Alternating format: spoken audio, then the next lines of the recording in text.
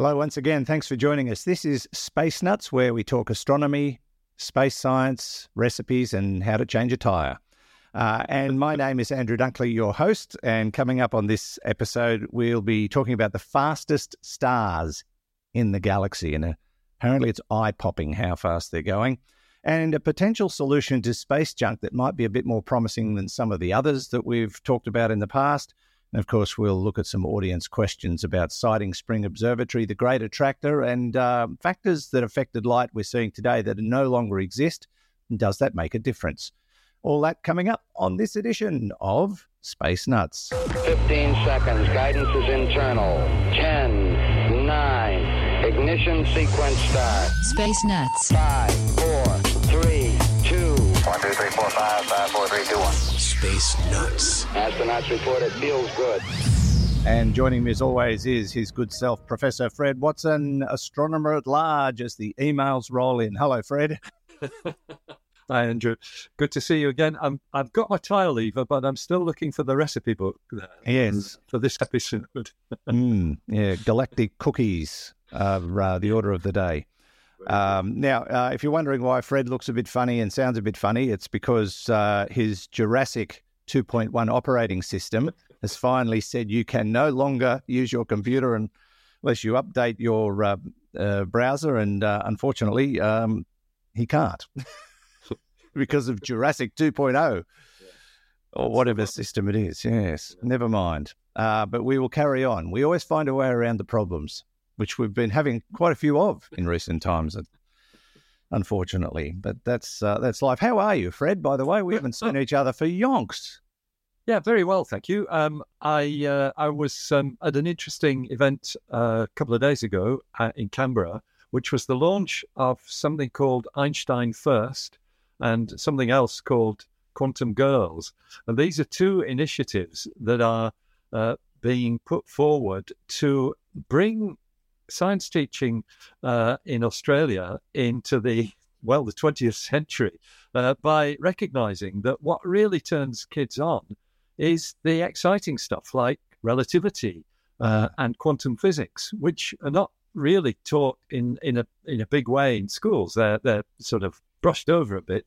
Yeah. But this program is designed to give kids a hands-on experience of both of these things. Well, these two programs, there are two of them. So I was at the launch of that at the Australian Academy of Science. Dr. David Blair and actually Professor David Blair and Professor Susan Scott leading the charge on those two initiatives. A great way of attracting kids generally into science, but in particular, of course, young women and girls to get them turned on by quantum physics and relativity. Fantastic. We've got a similar thing happening tomorrow in Dubbo with a Girls in Aviation Day. And lots of astronauts have started their careers in aviation. Yeah. So that's a big one for us. And it starts at the age of 8, this particular program. So that's going to be great. My eldest granddaughter's not quite old enough, but I reckon if she went, she'd tell everyone how they're doing it. You know, she's not backwards in coming forwards. I remember, I'll tell you this story. We were at school a while ago now, picking her up, and there's a sort of a drop-on, drop-off section at the school. A lot of schools have those. And a lady parked her car at a very severe angle into the curb. And my granddaughter just walked up and looked at her and said, "Are you allowed to do that?" She didn't have an answer. But she did not have an answer. No. Yeah, it was very funny. Kids, they just, no filter. All right, let's move on to our first topic, and we're looking at the fastest stars in the galaxy, or are they too fast to look at? That's the question. Pretty quick. Great question. So it's actually a topic close to my heart, is this, because when I was involved with the RAVE survey, the radial velocity experiment, which was a survey of star speeds and other data about stars carried out at Siding Spring Observatory on the UK Schmidt telescope, when I used to be the astronomer in charge there, that survey, one of the things that we were doing was looking for high velocity stars that seemed to break the speed limits. And I think the fastest we found was about 400 kilometers per second, which is still a pretty impressive speed when you think of things like the Earth's movement, the Earth's revolution around the sun, which is a steady 30 kilometers per second. That's a pretty normal speed for celestial objects. But these things were going at 400. But since then, all that was a decade ago, and much more research has been done on this topic. And until a couple of weeks ago, there were only 10 stars that were known to be moving fast enough to exceed the galaxy's escape velocity. Wow! And they were essentially stars with velocities not that much different from the ones we were finding, 500, something like that. But some data that's come actually from the Gaia spacecraft, GAIA, which you and I have spoken about before. It's a spacecraft that measures positions of stars very, very accurately on the sky. And of course, if you do that, measure a position 1 year and then the same position a couple of years later, you can detect the motion of the star. And that's how these new record breakers have been found. So there's 6 more stars that are now known to be escaping our galaxy. And 2 of them are the record breakers. The runner-up in the galaxy escape velocity, the galaxy runaway star velocity statistics. Yeah. What's the word again? The runner-up in the it's the that's right. It's the silver medalist. That's right. Yeah. I knew where you were going. Yeah. Yeah. I couldn't get there. Too many other things going on. All right. The runner-up, the silver medalist in the runaway star record-breaking attempt is a star whose name I'll read in a minute. It's a bit boring, but that doesn't matter. But its velocity is a cool 1,694 kilometers per second. Whoa! Which is very fast. I could I can't do it in my head, but I could quickly turn that into kilometers an hour. It's a lot. Multiply it by 3,600 and you'll get the answer. Now, that's the silver medalist, but the gold medalist in this competition, not that it is a competition, is a star that is moving at 2,285 kilometers per second.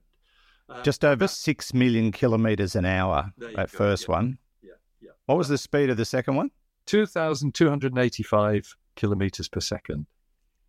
So that's 8.25 million kilometers an hour. Yeah, there you go. Wow, that's pretty good going. And the way I see, when I see a number like that, I think, wow, that is not far short of 1% of the speed of light. Now, that doesn't sound like much, 1% of the speed of light, 300,000 kilometers per second. But an object moving at that velocity, you will certainly see what we were just talking about a few minutes ago, relativistic effects. In other words, if we could see time going on planets around that star, we'd see the effects of time dilation, the time apparently slowing down at something moving at a high velocity. Would they have planets if they're going that fast? Yeah, well, that's a really good question. Because the next thing I was going to talk about, and it has bearing on your question there, is how did they get to these crazy velocities? That was my other question. And it might be that the mechanism that took them to those crazy velocities would actually strip them of any planets, if there were planets. Because what is being conjectured about, getting the stars to these crazy speeds is that what you have is a star that's been ejected from a binary system. In other words, a pair of stars, one of which is a white dwarf star, and white dwarfs we've talked about before, one of Rusty's favourite objects. These are stars at the end of their evolutionary life, and basically, if you add material to a white dwarf star, and sometimes they do leach material off a companion star if they've got one in orbit around it. When you do that, eventually you get to a point where the white dwarf doesn't like it anymore and explodes. in what we call a Type 1a supernova, and that is thought to be one of the possible scenarios in which you could blast out of a binary pair the companion star of one of these exploding white dwarfs. So this thing hairs off into the wide blue yonder at great velocity, and it may well leave its planets behind if they withstood the explosion anyway. So that's a really, really good question. There's some subtleties about the explosion sequence. There are various types of supernova explosion caused by these binary systems, and the one that's favoured, and I can't really talk about this in detail, but it's called a double detonation. The thing explodes twice, and so that is thought to be the thing that will give it energy sufficient to leave the galaxy at these extraordinary velocities. And that happens to me after I eat curry. If they I don't wish to know that. Dear.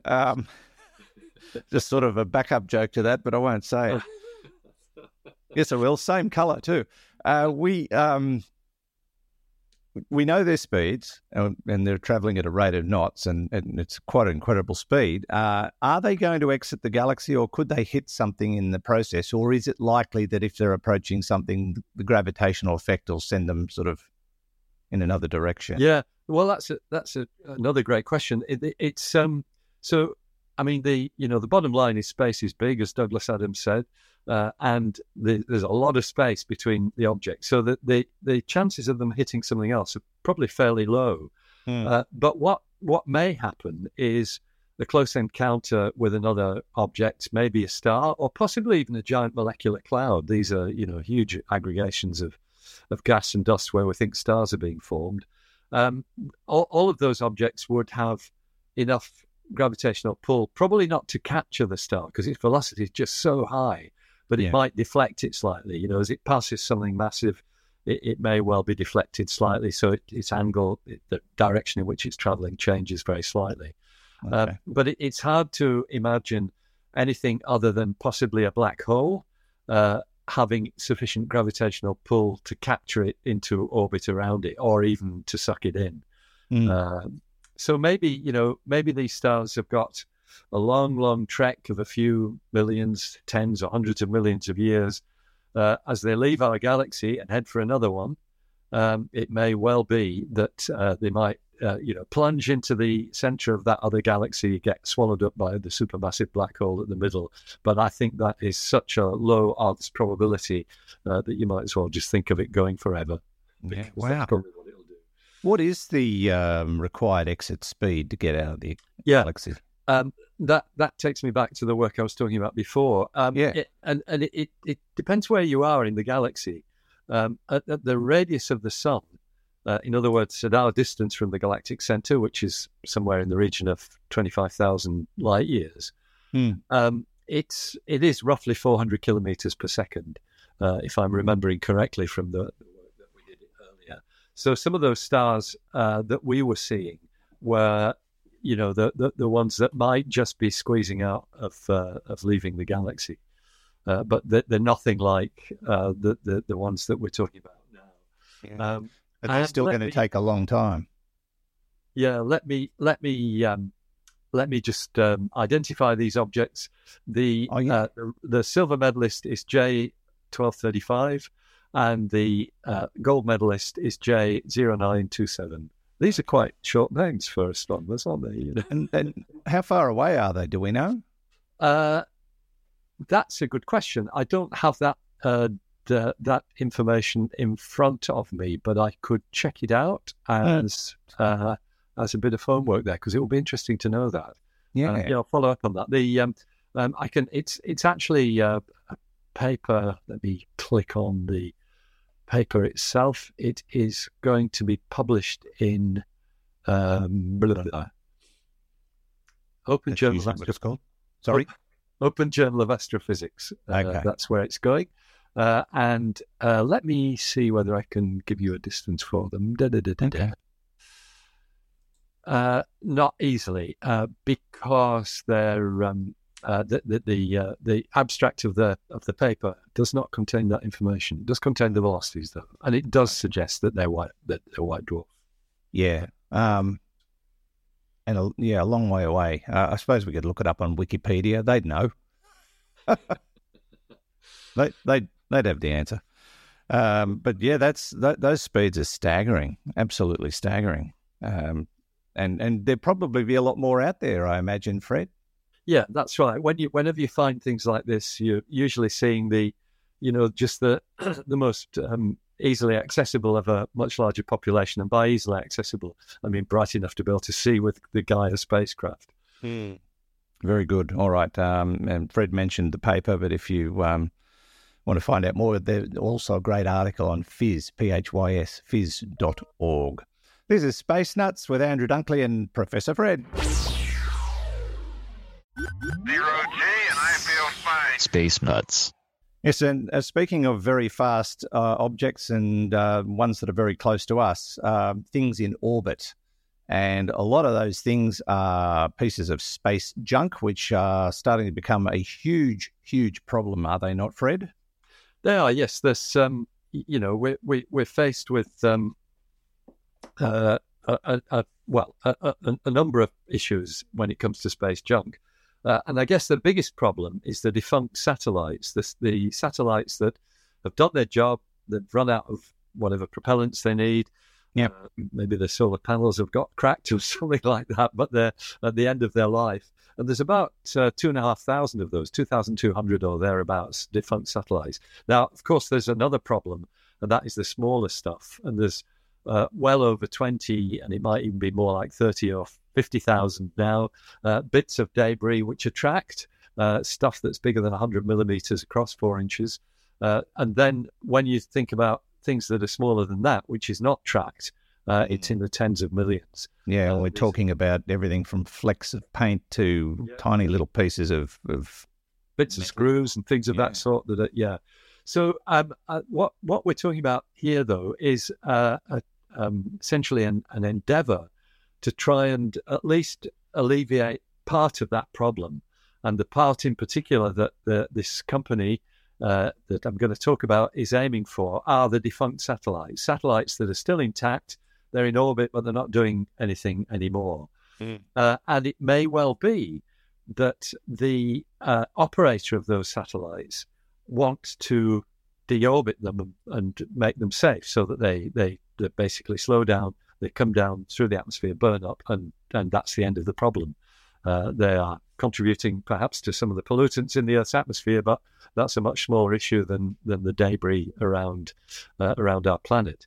And so you and I have spoken before about the various methods that organizations have suggested, both commercial and space agency organizations, to try and do this, involving, some of them involve grapnels, some of them involve nets where you shoot a net at something and then put a drag on it so it slows down. But this is a new... Harpoons?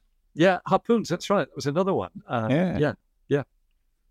This is a company, it's a Japanese company called Astroscale, who have, and in fact they're funded partly by the UK and the European space agencies, so they've got significant resources that they're putting into this project. And what they've done, they've sort of devised a reusable robotic tug that will essentially deal with this problem. Their mantra is rendezvous, retrograde, burn, and repeat. So by that, they mean you find the spacecraft that you're, what they call the client spacecraft, the one that you want to bring down, you rendezvous with it, and then it's inspected. This little device that the robotic tug actually has a look around just to make sure the thing's intact and where can you hang on to it. And then by using a magnetic grapnel, they attach the spacecraft to it, the robotic tug spacecraft, fire the braking rockets on the tug, which slows them down, and then that injects the client spacecraft, the one they're trying to get rid of, into an orbit that will very quickly degrade because of atmospheric friction. They let go of it. That client spacecraft heads down to Earth, perhaps makes another 2 or 3 complete orbits before it finally burns up. But then they fire rocket motors on the Tug to put it back into a safe orbit so it can go to its next client. And they call this... wash, rinse and repeat. Yes, that's right. Yeah. That's the thing. Exactly. Rendezvous, retrograde, burn, and repeat. And it's the repeat that is the new aspect of this, because this little robotic Tug has the wherewithal to do this several times. It's called ELSA. That's the name they've given to it, ELSA. ELSA, and it is an acronym for End of Life Service by Astroscale. Astroscale being the name of the company. Gee, I wish they'd put the naming of these things out to tender, because I was going for Junkie McJunkface. Well, that's right. Who could do better than that? I know. I think that's great. Because you know where I got that from? It's because there was a tugboat in the UK. They did a public online thing to get a name for it, and someone suggested Boaty McBoatface, and it got 75% of the vote, and they didn't do it. No, I reckon it's awesome. No, I think it's a pretty good one as well. I like that. Junkie McJunkface. Yes, I quite like that. Yeah. So they've done a test flight already with a prototype model of this. This is Astroscale. Back in 2021, showed that it could do its repeated magnetic capture trick. And then there was a pause by the company in its operations because there was some issue with the spacecraft, which they claim now to have fixed. And so they will actually be, I think it's next year, they've got another test flight, if I am remembering correctly. But they basically say that their new spacecraft, what they're calling the Generation 2, with a docking plate, that's the thing that lets you grab onto the client satellite. They say it's got a lifespan of 15 years, which is really, quite a long time when you think of what this thing is trying to do. If it's pottering around, grabbing spacecraft, bringing them down, in response to the owners of those spacecraft requesting that, because you'd have to do that or else it becomes an act of space terrorism if you grab somebody else's spacecraft and dump that when they don't want it. It's a very interesting prospect, and I think we might see more of this company and more news about how the experiments are progressing, and it will be great to see it actually in service if that is the case within the next couple of years. Yeah. I suppose when it's at end of life, it will self. Yeah, that's right. Degrade. Today, as part of the approval process for launching any satellite, you've got to have a strategy for the end of its life. And so today's satellites can actually, they can do it themselves. They can bring themselves into that orbit that will cause them to break up. And I think I'm right in saying that Starlink satellites, that's SpaceX's flagship internet provider system, they have an operational lifetime of 5 years, if I remember rightly, and then they will burn up in the atmosphere. And today that's mandated. You've got to show, before you get the ticket to launch, you've got to show that you can get rid of the spacecraft at the end of its life. So I guess we'll reach a time where all the ones that can't do that are dealt with, and then we've got a situation where it's going to be self-solving. Yes. But in the meantime, we at the moment have 7,702 active satellites in Earth orbit. Correct. And that changes almost every day, but that's a massive number. It is, and that actually includes the CubeSats. Because if you look at the bigger spacecraft, satellites that are more than 100 kilograms, it's about 5,000. Yeah, a little bit more than 5,000. So and most of those are Starlink, actually. Most of them are Starlink.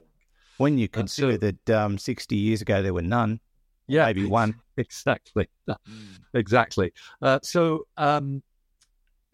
you're absolutely right. I think, Astroscale's mission is really addressing those 2,200 defunct spacecraft that are in orbit. And that will, we hope, address that issue well and perhaps make space a more safe and sustainable place. So does that mean there's almost 10,000 of them up there, that are in use and past their use by date? Yeah, would sound like. Yeah. These are the bigger objects. Yes. Yeah. Because it gets to, when you look at the smaller things, the numbers blow out. Hugely.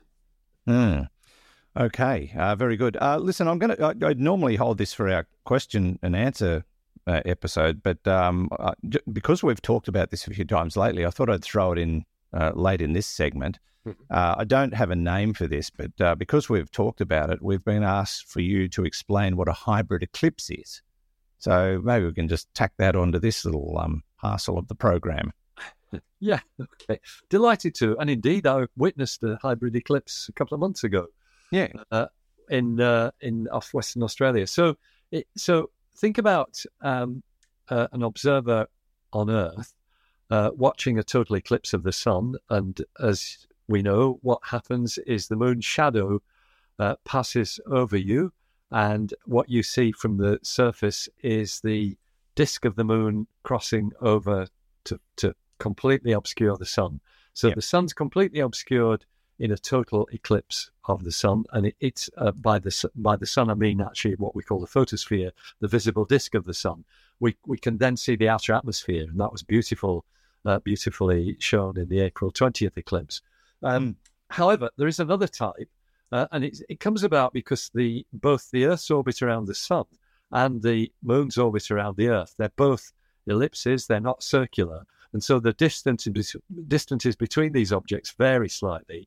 And so there is another scenario where the moon is just a little bit too far away to fully cover the disk of the sun. And so what you get is what's called an annular eclipse, or a ring of fire eclipse, because you still see the disk of the sun, a ring of the disk of the sun surrounding the dark moon. So the moon's just too far away. Now, the hybrid one is effectively an annular eclipse at the start and end, but in the middle, where as the moon's shadow moves across the Earth, it's the curvature of the Earth itself that brings you slightly nearer to where the eclipse to the moon's disk. And so, what you actually see, if you're in the right part of the path of the eclipse, you will see a total eclipse of the sun. But if you're at each end of the moon's shadow, the path of the moon's shadow on the planet, you will see an annular eclipse. And the reason why I'm struggling for words here is that I've just had a message coming up saying my battery's running out. So I'm just going to plug some power into it. Well, that might explain why your face disappeared too. Okay, yeah. So my face might come back. I'm going to close that. And there he is. Yeah. So I've now got power going to the phone. I should have thought of that. As you will gather, listeners and watchers, we're in new territory here with a new trick. Yeah, we had to find a workaround for a technical problem, so Fred's doing everything on his phone today.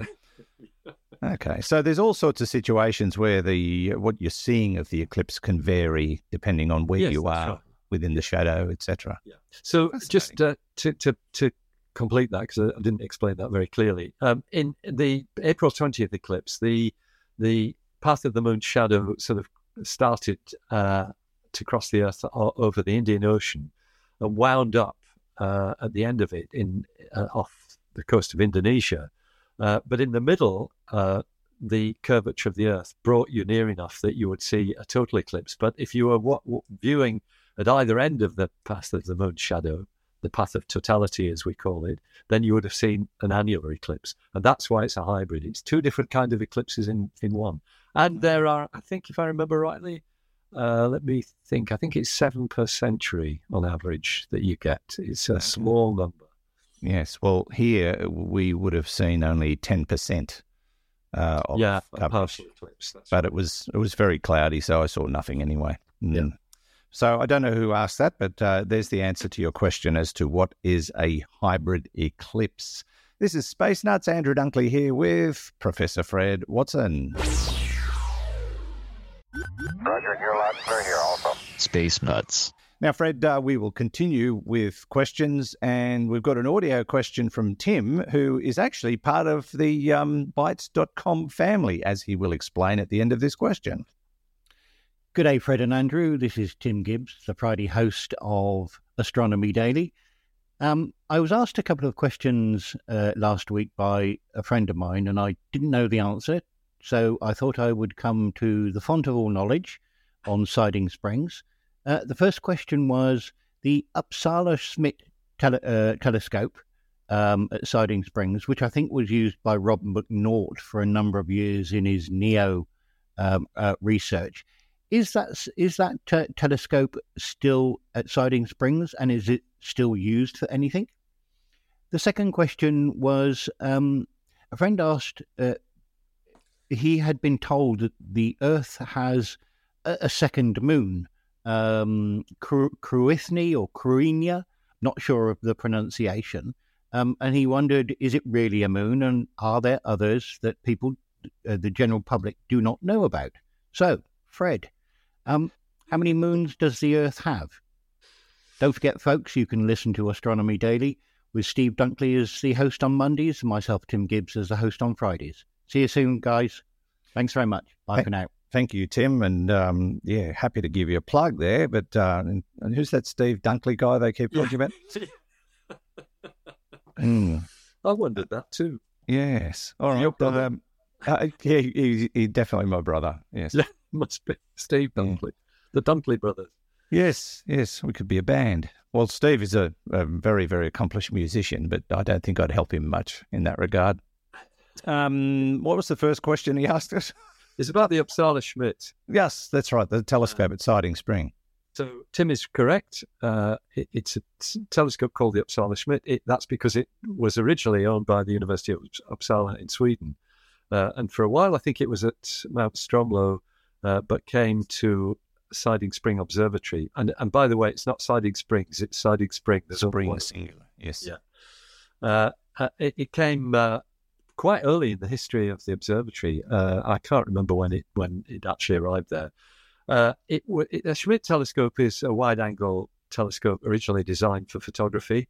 It was modified in probably the 1990s to take an electronic camera, a CCD device, charge-coupled device, and was used very effectively, as Tim said, by Rob McNaught. Now, Rob was for many years the world's most notable asteroid hunter, looking for near-Earth asteroids. It was part of a program actually funded by NASA, administered by the ANU, to operate the Uppsala-Schmidt, and he was very, very successful in discovering many, many asteroids. And I'm always eternally grateful to him because one of those asteroids is called is it 5691? I can't remember the number, but it's called Fred Watson. So that's not one that is going to come near the Earth. In fact, it's a totally boring asteroid, which it's going to disappear into obscurity. It'll just continue wandering around in the main asteroid belt ad infinitum, and more or less as I do, really. So that's the story. But it's now some years ago, and in fact, I can probably date it because this happened round about the same time as the Wombalong fire, which almost took out Siding Spring Observatory back in 2013. 13th of January 2013, the Uppsala telescope was not affected by the fire, but that coincided with the time that the funding came to an end, and in fact Rob retired. Not very willingly, I have to say, because he felt he still had much to contribute. But Rob still does great stuff. He's, retirement for Rob is probably just more of the same, but with a smaller telescope. Yeah, he's still doing great stuff. His Uppsala-Schmidt, though, is no longer there. It has been removed, and if I am remembering correctly, it's being restored, I think, by the Tamworth Astronomical Society. Okay. 5691, by the way, your asteroid. Yeah, that's I thought it was. Yeah. 5691. Okay, thanks, Tim, and we'll hear you on. He's got a second question. The second question, and it's Crunia. It's pronounced. It's I think it's spelled Cruinthe. I think, right, which is a Scottish Celtic name, Gaelic name, as we'd say. And it's an object which is not actually a moon of the Earth. It's in a peculiarly resonant orbit with the Earth. It sort of sounds, if you imagine your viewpoint of it from the Earth, it's a kind of kidney-shaped orbit going around the sun rather than around the Earth. So it's not a moon. But the reason why Tim has asked it along with Siding Spring is that that's where it was discovered by another Schmidt telescope, the one that I used to be responsible for, the United Kingdom Schmidt telescope. Still there, not operating at the moment, but still in an operational condition at Siding Spring, now in fact owned by the ANU. But that discovery was made by a duty observer on our staff. He was there for quite a number of years. His name's Duncan Waldron. Duncan might actually be a Space Nuts listener because he looks after the Brisbane Planetarium up there north of the border. So if you're listening to this, Duncan, hello, and I hope I'm telling the truth here. He was the person who discovered this object in an asteroid discovery program. Essentially, what we did was, with the UK Schmidt telescope, we were taking survey plates. We were surveying this whole sky, taking these 6-degree square photographic plates, showing the stars and other objects. And of course, in doing that, we picked up asteroids and comets. And Crunia was one of the asteroids that was discovered by Duncan Waldron with the UK Schmidt telescope at Siding Spring Observatory. So thanks for that, Tim. All good stuff. Yeah, very good, Tim. And we'll catch you on the next episode of Astronomy Daily. Just as a matter of interest, though, you and Tim would be keen on this. The Pan-STARRS telescope in Hawaii has discovered another asteroid that is orbiting Earth at the moment, 2023 FW13. FW, Fred Watson. That's the one. Yeah, which is temporary, though. I think. Yes, that one is. I think that's the thing. There's no permanent second moon of the Earth. No, not at all. All right, thank you, Tim. Let's move on to a text question from Jeremy. Please, can you give us an update on the Great Attractor and if the James Webb Telescope will be able to see it more clearly as it's on the far side of the Milky Way galaxy, making it hard to see? Yeah, so great question again. The Great Attractor is something that was postulated back in the 80s, I think, if I remember rightly, to explain the motions of galaxies in space. When we look into space, we see lots of galaxies, obviously, but as you know, they're all receding from us because of the expansion of the universe. That's called the Hubble flow. The flow of galaxies away from us, the velocities are higher the further away you look. But superimposed on that are what we call peculiar motions, the individual motion of a galaxy itself caused by the gravity of other objects around it. And the way to imagine this is we often use this analog. If you think of a river flowing, and then boats on a river, the boats are moving around on the river, but they're all being carried along by the flow itself, the flow of the river. So they've got their individual velocities, but that's superimposed on the velocity of the flow of the river. And it's the same with the universe. What we call the Hubble flow is the flow of objects due to the expansion. But galaxies have their own motions, peculiar velocities, which are caused by gravitational attraction. And so back in I think, as I said, it was the 80s, the astronomers of the day found that a lot of galaxies seem to be being pulled towards a point which is behind the disk of our galaxy, or it's sort of in the same direction as our galactic disk.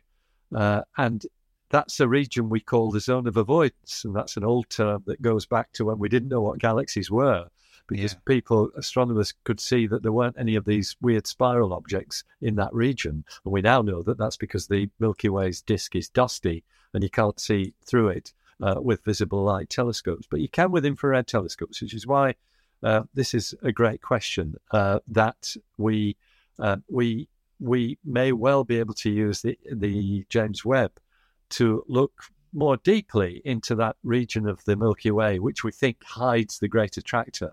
Now, the latest work on the Great Attractor identifies it with a cluster of galaxies, I think in the constellation of Vela, if I remember rightly.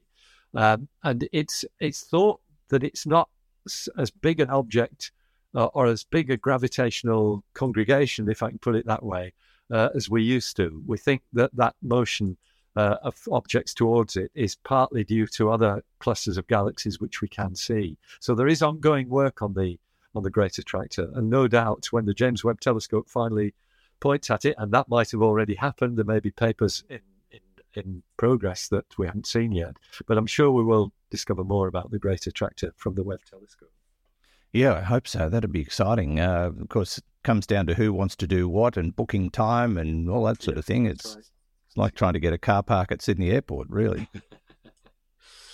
Sometimes that's right. You've got to book it in advance. Yes, you have. Thanks, Jeremy. I know there was a lot more to your question, but we just stuck with the Great Attractor section of it for today. And David has a question. There are zero assumptions in my question. It may be a good question. It may be a logical question, but simplistic with known answers, and I'm simply not educated in the field. Say we observe light from a galaxy 10 billion years away. Are there not numerous disparate past factors no longer active now over the 10 billion light years of travel to us that have affected the light spectrum we perceive now? If, say, 9 billion years ago, anything, the expansion rate of space, the various gases of another galaxy that is no longer there, etc., caused a shift in the spectrum of light from said galaxy, and that causative factor was no longer active, would the light we perceive now not still carry that past spectrum shift message, despite the fact that the cause of said shift is no longer affecting the light? Love that question. It's got a simple answer too. No? No, it's yes. Yes. Yes. So David's quite right, and there are examples, there are many things that can affect the light. When you've got such long light travel times of billions of years, one of the commonest things is that perhaps the light may have passed close to a cluster of galaxies, which will have deflected it and caused a gravitational lens. And even if that cluster of galaxies isn't there anymore, and it probably is, but even if it wasn't, the light coming to us would still come from the direction that it looked as though it was coming from because of the gravitational lens and be affected in that way. Yeah. So yes, light, in a sense, any photon of light that comes to us from deep space bears the scars of whatever it's passed through. And the most fundamental part of that is the expansion of the universe. So its wavelength is stretched by the expansion of the universe. But other phenomena like passage through gas clouds and things of that sort, yes, it imprints information on the light, which is still there, even if the object itself might not be or have moved along somewhere else. So that's fascinating. Yeah. So that's intriguing because it does mean that you're not just learning about the source of the light, you're learning about what's happened in between the emission of the light and us receiving it. That's really interesting. And that's why, it applies to radio waves as well. That's why it's such an important diagnostic of what's going on in the universe to the fact that that light does carry with it a record of not only where it came from, but where it passed through on the way as well.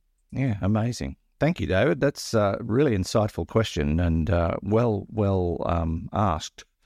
That's it for us in terms of questions today, but if you do have questions for us, please do send them in via our website, spacenutspodcast.com. Spacenuts.io is the other URL. You can use either. If you put them together, you see us twice.